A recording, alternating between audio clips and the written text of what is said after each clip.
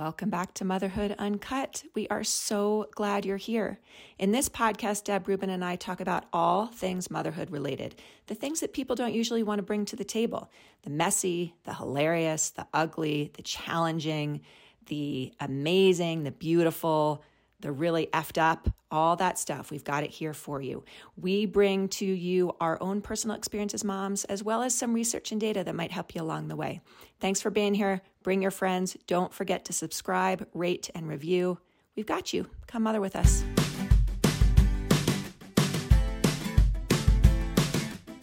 Hey there, Deb here.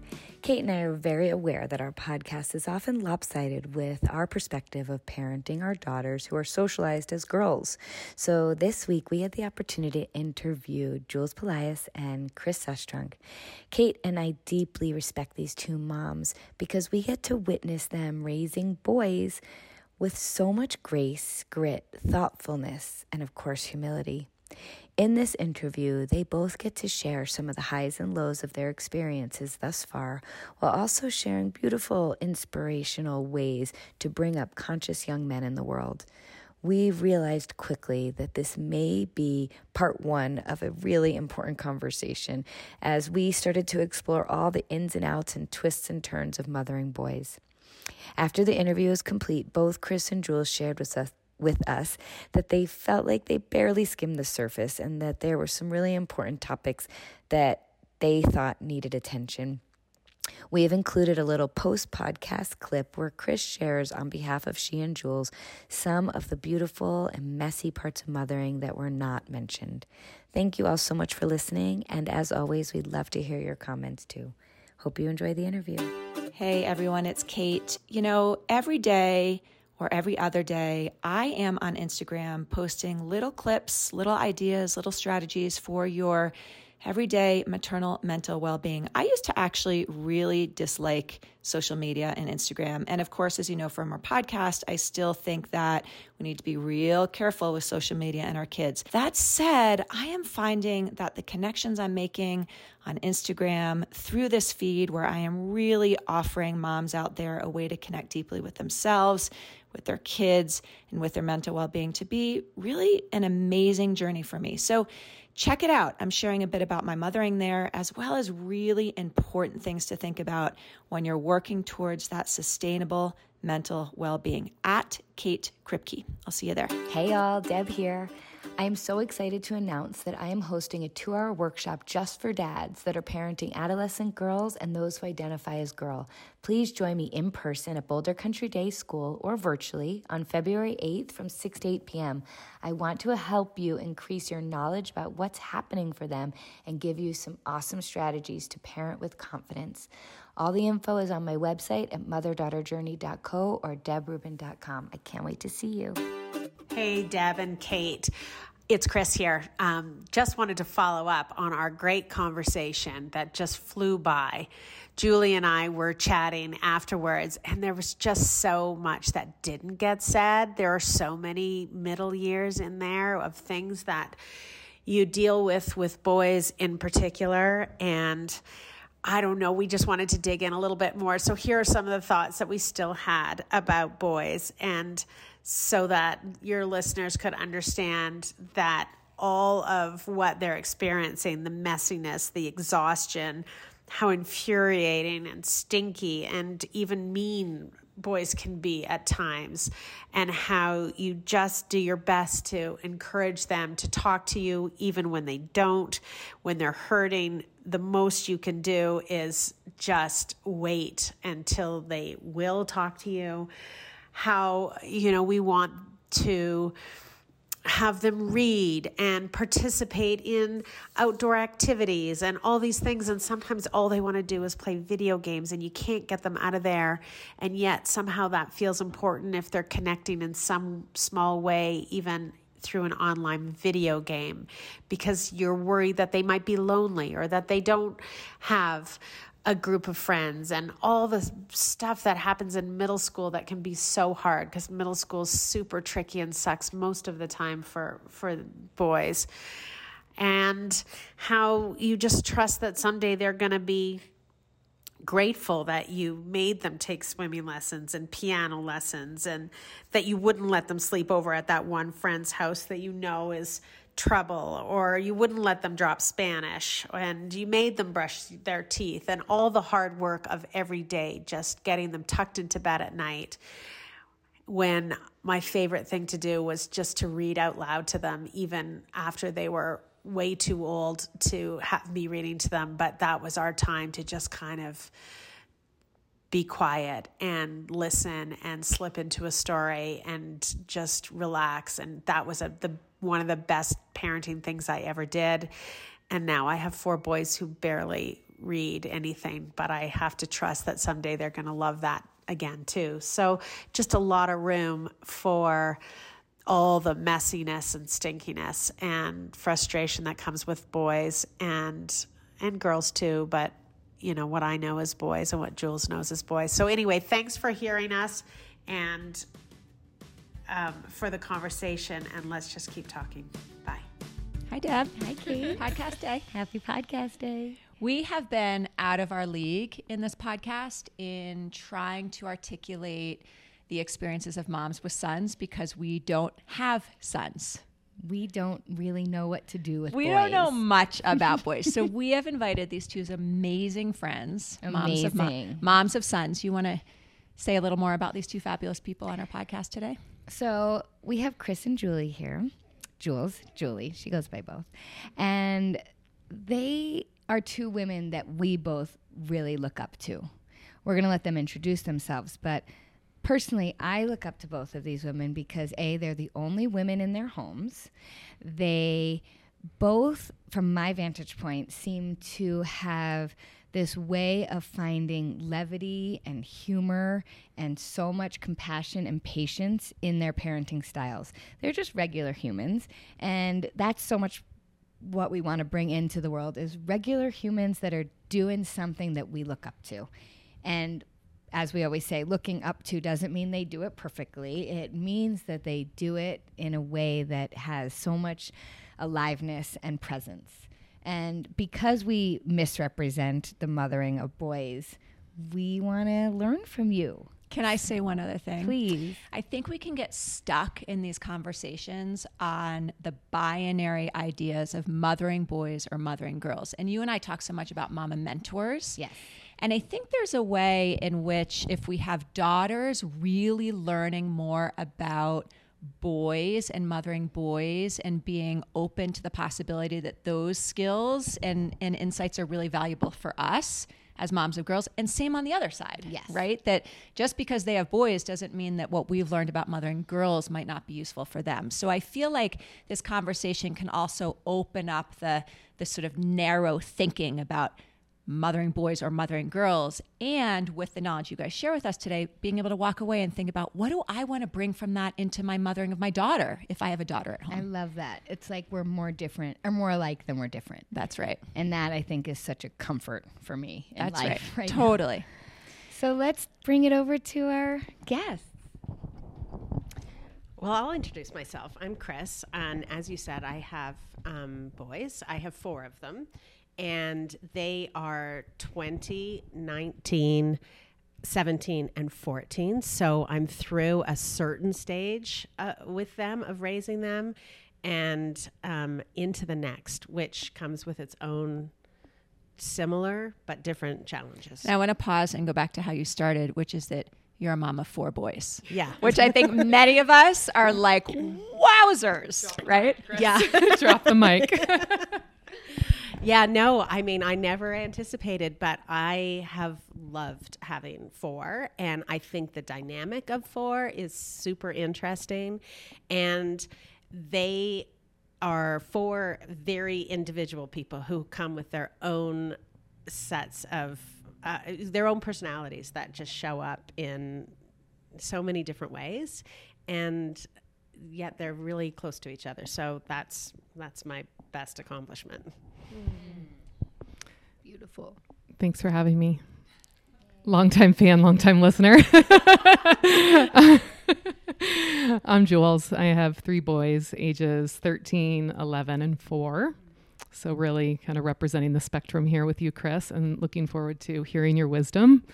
And I will say that every time I listen and you talk about something specific to one of your daughters, I think, one, that's going to be useful for me to relay to them, because I'm often thinking about how can I prepare them to be good men and to be good partners. And also I always want to like talk with you when I'm listening to the podcast and let you know like, oh yeah, that applies for me as a boy mom as well.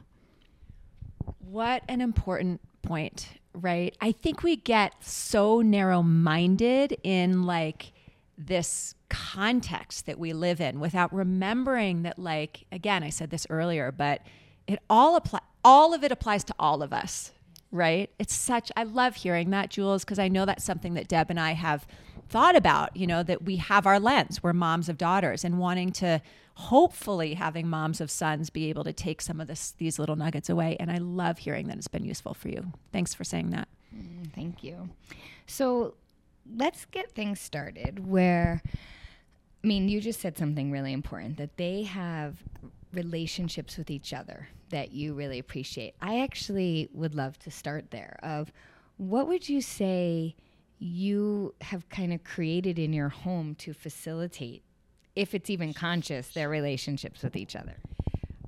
I have to say, from a very early age, I found out that I needed to step out of the way a lot of the times, where I needed to let them work out some stuff. And they needed help, of course. But I would say to them that this is your relationship with your brother, and you have a choice about how this unfolds. But your brothers are a gift that a lot of boys don't have.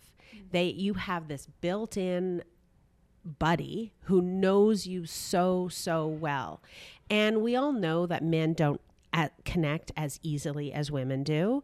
And so that is something that I think about as they are adult men, that they have this permanent kind of buddy system that will serve them so well if they honor it and maintain it and work at it.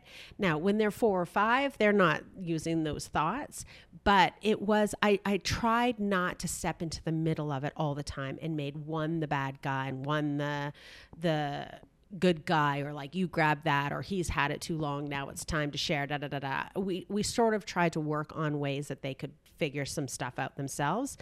And that carries so much, I think, of how I parented when they were little still apply. Those are still the thoughts that are in my head when they're 18, 19, almost adults. Can I make a reflection, Chris, which is, I think, goes on to another topic that we can dive into later if we want to. But, I know your boys, and I don't know your boys personally, Jules, but I know your boys because I've spent quite a bit of time with them. Not a lot, but, I've seen them through the years. And you probably remember this, but I have always admired from when they were little, the way your boys interacted with me. We had this phrase in our family where I would be like, go pull a sus drunk.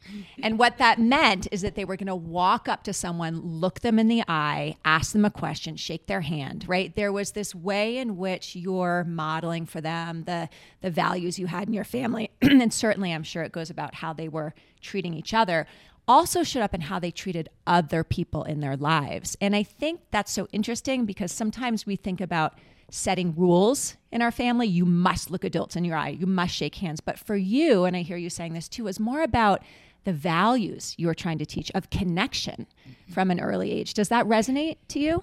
It does. Of course, I want them. Jules, you suggested it earlier too. The goal is to raise men of character. That is the goal. And so that starts early on. And it starts with expectations of behavior that we set. And also, around the whole like interacting with adults. If you don't encourage them to do that when they're little and they're kind of listening to you for advice on how to be in this circumstance where there's people of all ages, it doesn't get easier all of a sudden when they're 12 to say, well, now's the day you have to start shaking adults' hands. It's good to start it early, and then it gives them another tool in their box, because all of us feel awkward when we go into a room full of people we don't know. And one of the things we do is we reach out our hand and we say, "Hi, I'm Chris. Nice to meet you." And it's an immediate icebreaker. Kids need that tool as well. So it's helped. That's been kind of the motive. I'm not sure it says, it is our family values, but a lot of it was strategic as well. Sure. I'm so curious to hear from Jules about this question about connection and relationship, but I want to just tie this back to how you were answering Deb's question, because I think in part how our children show up in the world has a lot to do with how they're showing up at home with each other. So it sounds like you were from an early age really encouraging your boys to connect, right? Jules has something so important to say. Oh dear. Well, I mean, okay, so my older two boys from, they've been each other's like bear cub playmate from the get-go. And because they're 2 years apart, 2 years and 6 days. And so they've always just like had each other. And I made that face because I actually think that they're showing up a little better out of the house currently than they are at home. Deb, please tell me that's normal. Very, very normal. It's a sign of safety. Yeah. And so, we have been in a conflict phase, and actually only within probably the last 2 weeks, I would say I'm seeing signs of them come back to their closeness, which is really cool, because for a while it's been how to navigate conflict resolution in a way that I do stay out of it when I need to, but also at the same time reiterating how to have healthy arguments and how to have healthy repair. And oftentimes, that's a process. That repair is like, it's ugly, it's messy. Yes, it is. Yes, it is.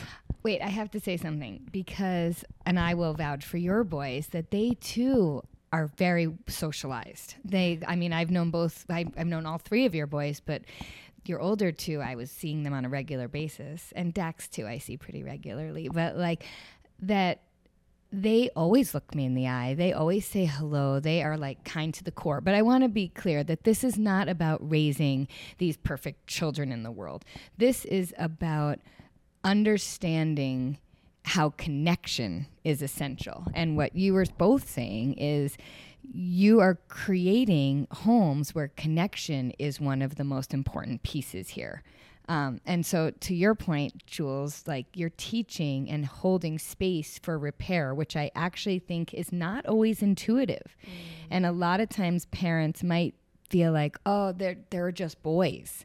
They just fight big and and we're just going to like hope for the best, But I think what I'm hearing, and correct me if I'm wrong, is that both of you are like, hey, this is a relationship to put energy into. And that relational piece is what feeds connection. It feeds emotionality and all these really important things. You look like you want to say one of the things that I have always rejected is that boys will be boys kind of thing you hear all the time to excuse behavior that nobody really cares for or doesn't serve them well. So around conflict, boys can tend to wrestle or it comes out physically. And I have to say, I always shut that down really, really fast. There was no room for that, even when it wasn't in conflict, even when it was on the trampoline and they had their friends over and they were going to wrestle. And people would be like, oh, they're having a great time wrestling on the trampoline. I hated that because it never ended well. Somebody always lost. Somebody always got hurt. Somebody always was in tears. And I think that set a tone. And I didn't have any problem telling my boys' friends that was not a game that they could play at my house. And my boys didn't like that very much. But, that sort of sets a tone in your house. And all those boys also know that they are always welcome in our house. But there are some boundaries, and when they were really little, that was the case. And even now, we have a stream of boys all the time that come through our house, And I would say food is a big part of that. You know what you're making me think of, which is we were just talking about this before we started recording, right? And you do have it. I mean, that's what's so beautiful about this boundary. It stopped no boys from thinking of your house as like the fun house to be at. Before we started recording, we were talking about the way in which we can get stuck or kind of, tunnel visioned into the society and culture's expectations for boys and girls. And I'm wondering if either of you could speak more to that, because you're naming that right now, right? Boys will be boys. And what does it look like to parent boys who are just going to roughhouse because boys will be boys? And then I think about the thing you were saying about mistaken repair, Jules, and about how little girls are taught to apologize, right? And own their part. And I don't know if little boys are taught that inherently. I guess this is an open question to just hear your thoughts on. I'm going to ask a more specific question. As you were having babies that were boys, and you were really thinking about being a woman raising boys, what are the things that you were intentional in or thinking about or worried about with respect to some of these sort of social pressures? Well, this might take us down a different rabbit hole, and that's maybe that you guys can decide. But one of the things that I was thinking about was this concept with, my boys, my older two, being very physical, and also someone inevitably end up crying, and also letting them figure out what the boundary is. And one of the big lessons that I've really tried to instill in them is that no means no. And this is, you had alluded to that maybe we were going to talk about sex and puberty. And so I was thinking along those lines of, like, at a very young age, I have tried to instill in them that their words matter, and that when someone is saying no in the context of wrestling, that it actually, even though the sentiment may seem different and that you're having fun and you're laughing, that's really still a very powerful word. And again, this is socialization. This starts, the conversation. And I'm looking at this through the lens of being a woman. And how am I raising a boy who is in tune with that word and potentially, a woman many years from now, or not so far away? I'm just so struck by your reflective, like your intentionality behind that, Jules, right? Just even stepping away and asking those questions, right? Like, you as a mother, a woman who's a mother, your role in that is so profound. And because you have experiences on the other side, of course, we do that with our girls too, but I've really never thought about that perspective with this topic. That's so valuable that you're even helping them think through those things from your eyes. I just want to say one thing. I couldn't agree more. And the thing that's so fascinating is, I think, and this we're going to be very gendery and broad strokes here, because so often when we're talking about genders and when we talk about research, it's broad spectrum. So I just want to acknowledge that. But you're teaching them how to listen. And I think boys, men in general, are very much taught how to speak. Like, they are good at speaking up, of not apologizing for, having strong opinions. And yet the art of listening, it can so often get lost. And I love that you're really bringing that to the table of, hey, you need to listen to a really important words, which I know we're moving in this unspoken direction of consent, but that it actually also really brings to light when someone is playing hard and possibly changes their mind, right? How that leads towards sexual experiences and how to be attuned to other people. And I think both of you moms are incredibly attuned to your boys, which teaches them to be attuned to others. So thank you for sharing that. I think trying to tune in to them is the biggest challenge that we have as moms, because they're not going to come home and dump it all out on the table for you. So you have to, like, your spidey senses have to go off, when you think that there's something wrong. And sometimes there is something they want to talk about, and sometimes there's not. I'm convinced that boys have a hormonal cycle like girls do. And there are times when they're just a bit off and they're a bit like crabby and just don't feel well or whatever that is. And they don't want to sit and chit chat with you about anything. And you can pick at it as much as you want and they're not going to give in. At least I would say that's how my boys work. And each of them are different to each other. And I think that is, we have to be careful about the generalizations because, I have to read each one of them in their own way and what their little tells are when they're not feeling right about the world or they're stressed or whatever it is. And there's that whole emotional piece. And then there's this very physical thing that happens. And I don't know if this is the case for you, Jules, and I keep referring to food, but like a couple of my boys, if they're hungry, even if they don't know they're hungry, they're like, they don't cope very well. And so my first line of defense is to feed them if I think that they're off a bit, and then they'll be way more willing. And I guess that's just people in general, but I know for my boys in particular, that's how it shows up. 1,000%, and my favorite topic, but that's another podcast. Jules is a nutritionist and brilliant minded around how to work with food. Just a little side plug on her. Yes, go on. Well, I was thinking about the whole idea of, how we're raising these social creatures. And I think one of the things that my husband and I have always done is that, we always talk to them more like an adult than, and held the bar that they could understand, that they could grasp these concepts. I was talking to someone yesterday who said, that she didn't think her 8-year-old could understand the connection between food and how it made her feel. And I said, yeah, she can.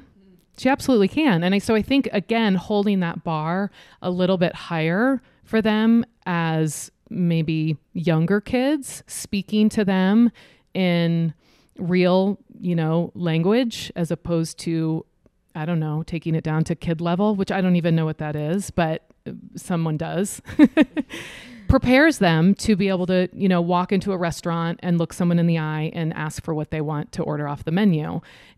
Or be in the grocery store. My 4-year-old just, we're going down the aisles and he just looks at someone. He's like, hey, I like your shirt, and he's just looking them in the eye and he's engaging and there's no fear there. They're socialized, they're in tune, they're connected, they're paying attention, they're looking around. So I just think that, I don't know, that's part of that socialization piece that you were talking about. I'm just going to reflect back one thing you said, and then I'm really curious to hear what you have on your mind, Deb, which is that you're actually, when you're talking about an example of the 8-year-old and the food, right? And you're talking, and Chris, about the example of like really knowing your boys, and you can just tell the moment they begin to act out and you're like, he's got to eat something. You guys are teaching self-awareness. You're teaching self-reflection. You're teaching the ability early on to remember that your body is telling yourself something important. Our babies know this thing, They're hungry and they cry. And then somehow we begin to sort of talk them out of that connection between their mind and their body. And so I love that you brought that up, Jules, because it really is parenting mothering boy or girl. It's that. It's like, how do we help develop that self-awareness? And maybe this is something that is sort of thought of as a part of mothering girls, not the way it's a part of mothering boys. I don't know, but it's so valuable. Well, I think that teaching boys or girls the messages of their bodies, like it starts with food. And then later, I think it moves into the other, topics that are maybe a little bit harder to discuss. I hear people talk all the time about how it's, they're nervous and feel awkward about talking about other body sensations and pleasure and sexuality. But I actually think that we want to continue to teach them those things. But I think it feels to me like it starts by helping them tune into, what is your body trying to tell you right now? And oftentimes, I'm thirsty, I'm hungry, I'm tired. What do you need? Absolutely. And it does just launch from there. And then you take your moments when you have them. You know, I have one son who loves to have his back scratched. And I take advantage of that as much as I can, because that's my moment with him when he puts his head down on my lap and he's much older now, and I can just chat with him then, or just have some connection with him. And you look for those moments. And back to food, the family dinner has been a real center of our family values. I would say that, going back to the whole family value thing, we really made that a super important time, because life gets busy with 4 boys and all the sports and all the stuff and the friends and all the stuff going on. And we would have to just say, tonight it's family dinner.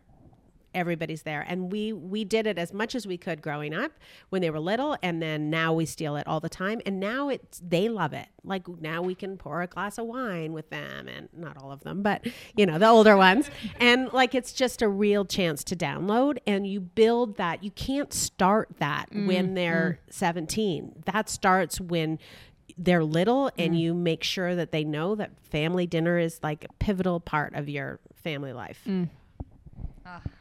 Thank you. That's so good for all of us to remember. Okay, so next question. And I get asked this all the time. How do I get my boy to talk to me? And this is hard. And I just would love for you to offer any wisdom there. And if you don't have it, that's fine too. But let's see where it goes. I think I'm going to pass this pretty quickly off to you, Chris, but I will say my oldest, I would consider him a verbal processor. So I feel like I got lucky on that one. To your point earlier about boys and the way they assert themselves, I actually think that for him, it's more about the listening and being able to sit with the discomfort and learn to listen. My middle is more tight-lipped. And again, I kind of feel like he is more that way innately and not just in a phase. And so the way that I've gone about that in, recent time is to, be there when he wants to talk, no matter what I'm doing. You talked about that in a podcast one time. It's always at like 10 o'clock at night when I'm already like in bed. Like, what? Really? Oh, now? Okay.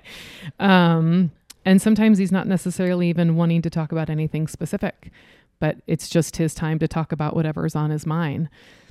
When it's something that's more difficult that he really doesn't want to talk about, oftentimes I am encouraging him to, one, I'm asking if he wants me to come in and talk with him or to even be with him. And a lot of times the words aren't there. And so we're talking about where he feels it in his body. And just, they learn some of these skills at our amazing school that they've been to, and mindfulness, right? A lot of schools are teaching mindfulness now, but like learning how to breathe into the discomfort and identify just where it is in their body. And I'm hopeful that maybe the language with him comes later. I don't know. To be determined. Well, good for you to be able to have those kinds of conversation and use those words, because that's not always easy with boys. They can be a little bit standoffish when they really feel like you're trying to get to their emotions. So I feel like what I've had to do is make sure that when they're talking, that I'm really listening and willing to accept whatever it is that they're saying, and then ask another question, and then ask another question, so that I can kind of pull some more information out. Because they're not, at least my boys are not going to just kind of like spill the beans.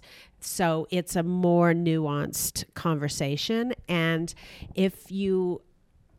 I've always said to them that, in everything that they're doing, I'm willing to negotiate with them. My job is not to say no and wreck their lives. So when they want to like have a conversation about something they want to do or that they're thinking about, or that might be, shocking to me. And inside I'm dying because they're like saying something that I'm like, I don't want to hear this.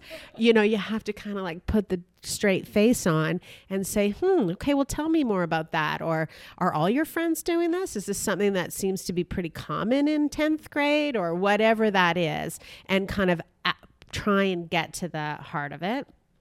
And I think when they know that I'm not going to shut them down with discipline, or they're not going to get in trouble or whatever, then that leads them to be able to have more of a conversation. And Kate, we've talked about this before, where I've said to them, like, I will try and get to yes as much as I can. And sometimes it's no. And sometimes if you need an answer right this minute, then it's no. But if you give me some time so that I can call the parent whose house you want to go to, or, figure out how you're going to get there in a safe way. And would you be able to drive in the daylight instead of at night, or like whatever it takes for me to get to yes. And if we can figure that out, then I'm willing to say yes, because they're making those decisions regardless of how I feel about it. If I'm like, I don't want to see any alcohol in high school at all, Jules, sorry, slightly next level, but like if that's a real thing, then that doesn't necessarily mean they're not going to do it. So you have to be willing to kind of like read the room. I hear you leading with curiosity rather than leading with fear, which is something Deb and I talk so much about in this podcast. And it's like one of the hardest things to do in motherhood because, well, as I was about to call you Bridger, as Deb has done so many times with me, is like reminding us to be willing to not know the answer, right? Because when we don't know, our brain flashes forward with all the worst case scenarios, and then we're likely to just say no right off the bat. But you're just describing this beautiful dance of like taking care of yourself so that you can stay steady and just ask more questions before letting that fear-based place, although you also remind us all the time, it is our job to worry, right? So we're going to worry. But then to like step back into curiosity to find out more information. And I think that takes practice. Yes. Yes. I have to say in conjunction with what Kate just said, I also hear you postponing your own agenda, and because of curiosity, it removes judgment. And this is something that I think all parents, regardless of gender, can relate on, is that we don't want our kids to feel judged. And if anyone remembers our interview with our girls, that came up. They feel judged by us when we have strong opinions, or we're trying to still put our values on them. And what you just said so beautifully is you want them to get clearer and clearer about what they're bringing to the table, because that's what basically when they go out into the world, it's them making those decisions on their own. So when you open that door for communication, you're still in their corner. And I think that is like the ideal relationship, is to have difference in opinions, to hold boundaries, but also to know that we have their back. And to postpone judgment, I think, is really, really hard. I'm like really in that right now when I'm watching my kids like do cringy things.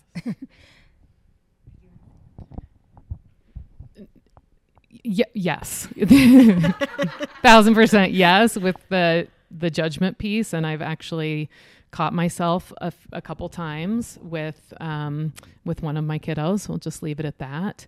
And, I was going to ask you, Chris, if there was a way in which, there's a way in which you've encouraged them to keep talking to you as you've gotten older. I was talking to someone a couple days ago about playing golf. As a mom, I don't play golf. I don't have no desire to play golf. And yet I'm considering like, maybe I should learn how to play golf because I've actually heard moms of boys say, it opens up this beautiful opportunity where you're doing something active together. You're outside, you're walking, you're side by side. It's this idea that like when you're driving in the car, I think you've talked about this, like they're more apt to open up to you because of the way in which your body's positioned, and there's just so much more going on. So that's what I was was curious about. Yeah, golf is a good one. I played, and I think I will come back to it again for that reason, because I now have a family full of golfers. I get the pleasure of seeing the four of them go off together. So that's kind of special. So I take this great glee now in watching their relationships with each other. And that they have become each other's coaches in a lot of way. Like even this morning, my one son who's in the Netherlands right now called his brother who's applying for colleges because he shared his essays with him and wanted his input. And, encouraging my youngest one that he really should play on the lacrosse team at school because being a part of a team sport is, and I can say all those things and they will never hear them as well as they'll hear them from each other. And so it's kind of, you get the benefit of that now that they're actually have their own thing going on. And I love that. That is something to look forward to. I just want to give a shout out to your moms who have younger kids and younger boys who are in it, and you don't get to, we're not quite experiencing that level, but that's what it's for. That's the goal. And I also, I have a sister and a brother, and I will often tell my boys, this is your relationship. If you're lucky, like I am, to have a best friend in your brother, like I have in my sister, yeah, it's such a gift. It is such a gift. And it's such a, what's the word? It's a thing that not all men have. And so I love that for them. I have a question though. I don't know if you guys can answer this, but I'm imagining there might be some listeners out there who have boys who have very different interests, right? You're kind of describing this really kind of beautiful scenario where they're drawn to do the same things. And so inherent in that sharing of activity is connection. I don't know if you can speak to this, but what do you imagine? So there's two questions. One is, how do you as a mom, I heard you ask this, stay connected to your sons as they get older and as you get older, right? As everything shifts, how do you stay in connection? And the other is, what do you imagine supporting that connection of boys might look like? Or maybe even it's a son and a daughter, right? Where there is less inherent shared experience. What do you think that would look like? I'm imagining some of our listeners might be thinking that right now. I don't have an answer for this one. What I will say is that, between Enzo and Rocco, they have had a lot of shared interests, and I've had to be really careful to give space for them to have their own interest, right? To really, again, listen and tune in and create opportunities that say, hey, you might not want to play golf. You may not want to play baseball or follow in your brother's footsteps. As the second born child, I had to discern for myself, oh, wait, actually, I like bananas. My sister doesn't. I do. Oh, I didn't know that until I was 15. And the same thing happened in college. I didn't want to be in a sorority, but my sister, that was her spot. And so, giving space for them to, what's the word I'm looking for? To be unique and just to discern for themselves, is this me or is this the path that was laid for me? And I have a choice. There are amazing things that you can take from an older sibling or follow in, that you get that benefit. But to create space for you to have your own interests. Oh, for sure. I completely agree. And I have 3 that have quite similar interests. And my youngest, I think almost on purpose, has decided to take a bit of a step away from all the things that the other 3 like to do, to set himself a little bit apart. Because it's not nothing trying to keep up with 3 older brothers. So they have to manage that. And I think as they get older, that appreciation for each other's differences improves. I think, when your youngest doesn't want to ski and the other ones all want to, it's a problem that has to be figured out. But then the gap closes and then it starts to matter less. So that's been good. And just on the going back to sort of how I connect with them and continue to connect with them, I think, again, it starts really early. I think that my husband was amazing about always insisting on them being really respectful with me. And so I wasn't just like the person who was cleaning up and doing all the stuff that he supported that relationship of being really respectful. And I also worked really hard to have very individual relationships with each of them. And so all of these things, when they're little, just are paid forward when they get older. And there are terms and things that I still say that I said to them when they were little, like even from a discipline kind of perspective. Like I could just say to them, if I was hearing it going off or one of them was doing something that I didn't approve of or whatever, I could say, check yourself. Just check yourself. And it was a way to speak to them without like calling them out in front of all their friends or embarrassing them or even calling them out in front of their brothers or saying, you're the one. I could just say, check yourself or try that again. If they would say something to me that wasn't okay, I would just be like, just try that again. And it was very disarming for them, but a good reminder that there needed to be a different take. And I continue to say that. If I said that to them now, if they're up with a bunch of rowdy friends and I hear language or like whatever it is, I can say, check yourself. And that's my cue. That's their cue that they need to like rethink how they're behaving. In light of time, is it okay if I move us or is there something you want to say? I just have to say one thing. Yeah. My go-to is slow your roll. That's so good. Slow your roll. I've been saying it to both of them forever and try again. I love that. What's your go-to?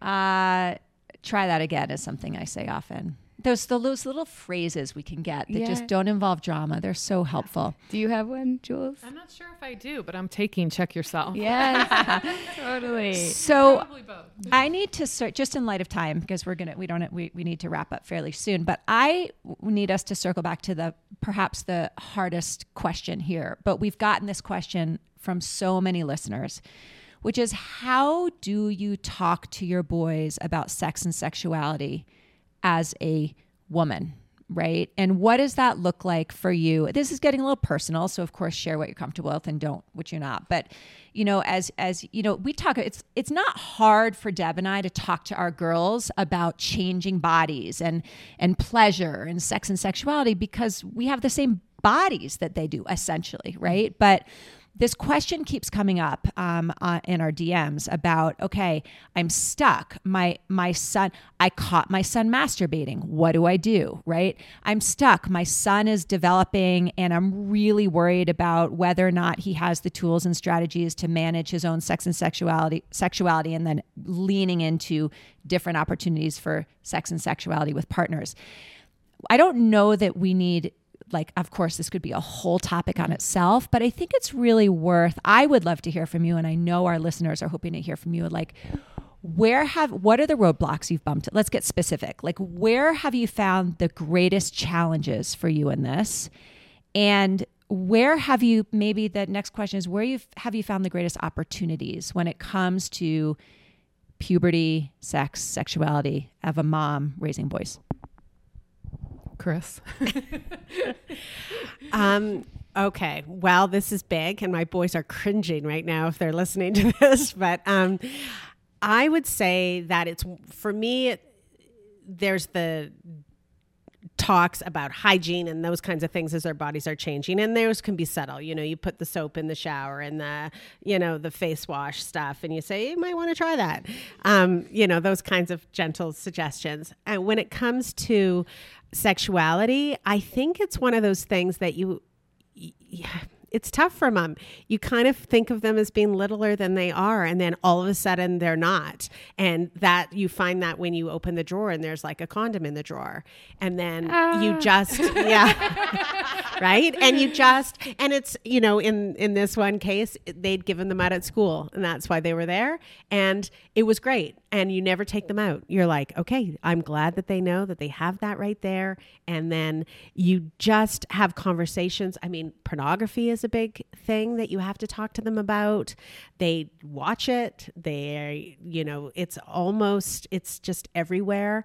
And even just mainstream television now has a lot of imaging that you need to talk about. And so sometimes it's just having conversations that, like, just so you know how when the car chase is happening, that that's not real. Same with the sex that you're seeing in pornography. It's just not real. And there's not a lot of women who want to be treated the way that those women are portrayed. And so you need to be very aware of that. And so you have those kinds of conversations when the opportunity arises. They roll your heads. There was something in the news, I don't know, not too long ago, a new book that had come out or something, and every mom was talking about pornography with the boys. And then it became a bit of a joke with all the boys, but like, oh, did your mom talk to you about pornography on the way to school today? Because there was just... It was on the Today Show. Yeah, exactly. So it's a thing. And right now, my big thing that I'm talking to them about, there's a new book by a woman named Gabrielle Blair that's called Responsible Ejaculation. And I'm just all over it because it's really about... her message is like basically all unwanted pregnancies could be stopped if men had responsible ejaculation. So they roll their eyes at me now, but I'm somewhere in there. The message is getting there, and I want them to feel that responsibility towards their partners and to have loving and you're mirroring some of this with your own partner. So the fact that Phil's message to them about me has always been respect. I think that will translate hopefully for their own relationships, that the women in their lives or the men in their lives, whatever that might be, that respect is the only rule, not the only rule, one of the major rules. So good. Thank you. Beautiful. When I was little, my mom had this puberty book, and it was like in the bottom drawer of her dresser. And it was like, you didn't even want to go near the dresser because that's where the book was. And so, sorry, Mom, if you're listening, but she knows about I actually think she gave me the book. It's on my shelf now. It's in my dresser. Yes. But we've had to have the talk about pornography already, which I didn't realize that was coming so soon, but I'll just want to echo what you said. And I think that I have to, say this for the moms listening, which is trust yourself and what you have talked about and the way in which you've talked about it. Because I just deferred to you, Chris, because I was like, well, I want to hear what the mom of the older kid says, because I don't know if I'm doing this right. And in listening to you, it has reminded me to trust myself, that I'm having conversations with them that aren't like the big talk, which is what I feel like maybe we got, which was like a very small talk. And it was about a book that, that thing. But like having these conversations about what's happening to their body right now, it's, there's some acne. And so it is it's like, hey, here's some, scrub. You might want to use this twice a week, put it in the shower for you, and like taking care of them that way, but just like normalizing all of it. There's, and I think that's maybe what was not the message that I was given, is that it was somehow something that we're not going to talk about. And instead just bringing it to light, having the conversation, knowing that it's not going to actually maybe go as well as you would like it to, or it might feel a little cringy or awkward, but just to keep having it anyway. And like the shorter, the better for my boys anyway. I love that so much. I fear sometimes that people are going to like stop listening to the podcast when it's complete and then go into their world and think that they have all these things to do, right? And yet what you're saying is we're naturally doing it. It's happening all the time. So many of us we have so much more intuition and insight than we know. And so much of our goal of this podcast is to pull out each listener's inner intuition, to trust that it's already there. We're teaching sexuality, body awareness, respect, consent, communication, self-reflection. We're living it, and even if it's higher versions in some families than others, it's still there because we're humans. And so I love that reminder of trust. And we're listening to this podcast. Oh, yay. You know what I also want to say, because again, Deb and I choose our podcast interviewees wisely, right? Yes. We chose you two, we asked you two to come speak because we know how reflective and self-aware and intentional and conscious you are in your parenting. I imagine there are some people listening that are like, fuck, my kid is 17 and I haven't worked on these things with him yet. And so I think we want to just, as a closing reminder, first of all, acknowledge, and I can see you both shaking your heads. I know this goes without saying for the two of you, but for our listeners, you all have had so many moments of misses and mistakes and failures and muddling through. You're sharing the overall baseline of what your practice over time has led to, but that does not mean you've gotten it right every time, obviously, but I just want to say this for our listeners. And even though, yes, it's really nice to start these conversations in this family culture early, it's actually never too late to pause and pivot and say, we're going to start doing things differently in our family. Do you want to just say, I know that this is obvious, but I feel like this is also you're so good at this, the learning how to parent, even when we've gotten it perhaps quote unquote wrong or messy up to a certain point. You know what I mean? Yeah, I think you said it beautifully. And I just think it brings the humility of humanness in. If there's conversations that any of us have missed, like you said, it's never too late to go in and be like, hey, this is my first run here. Totally. And there's some things I want to do different. And we're teaching them the art of imperfection. We're teaching them how to go back and pivot. So I love the way you said it. We've been wrapping up these podcasts with asking if there's any last hanging advice you have, or words of wisdom is a better word than advice. I don't love the word advice. Words of wisdom you have.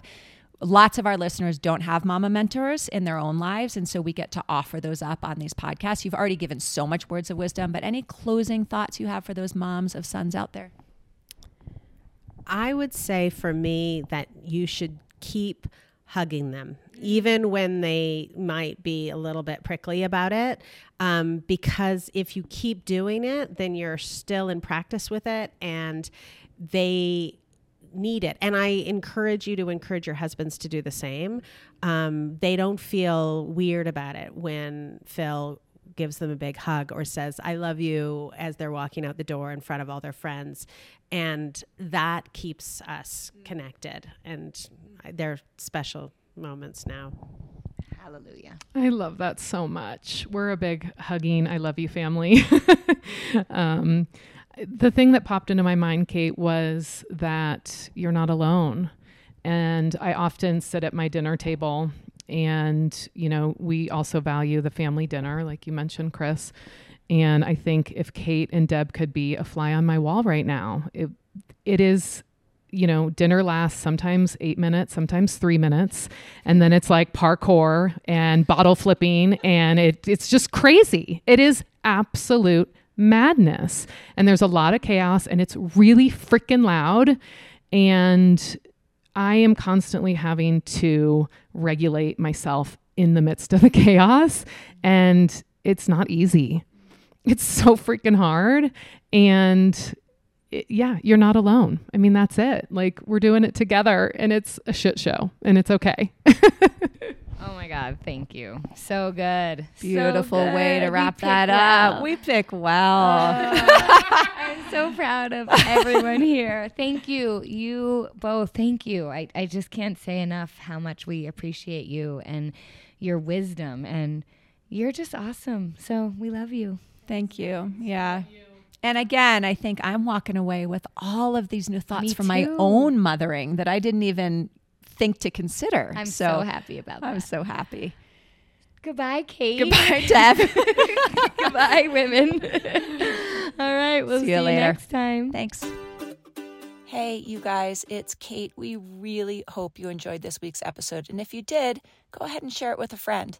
It also would mean the world to me and Deb if you would take a minute and write a review. If this podcast makes you laugh, makes you cry in the best of ways, helps you feel less alone, gives you information that's useful to you in your mothering journey, if you write a review, it will make this more accessible to other mothers like you. So take a minute. We'd be so grateful. Thanks for being here.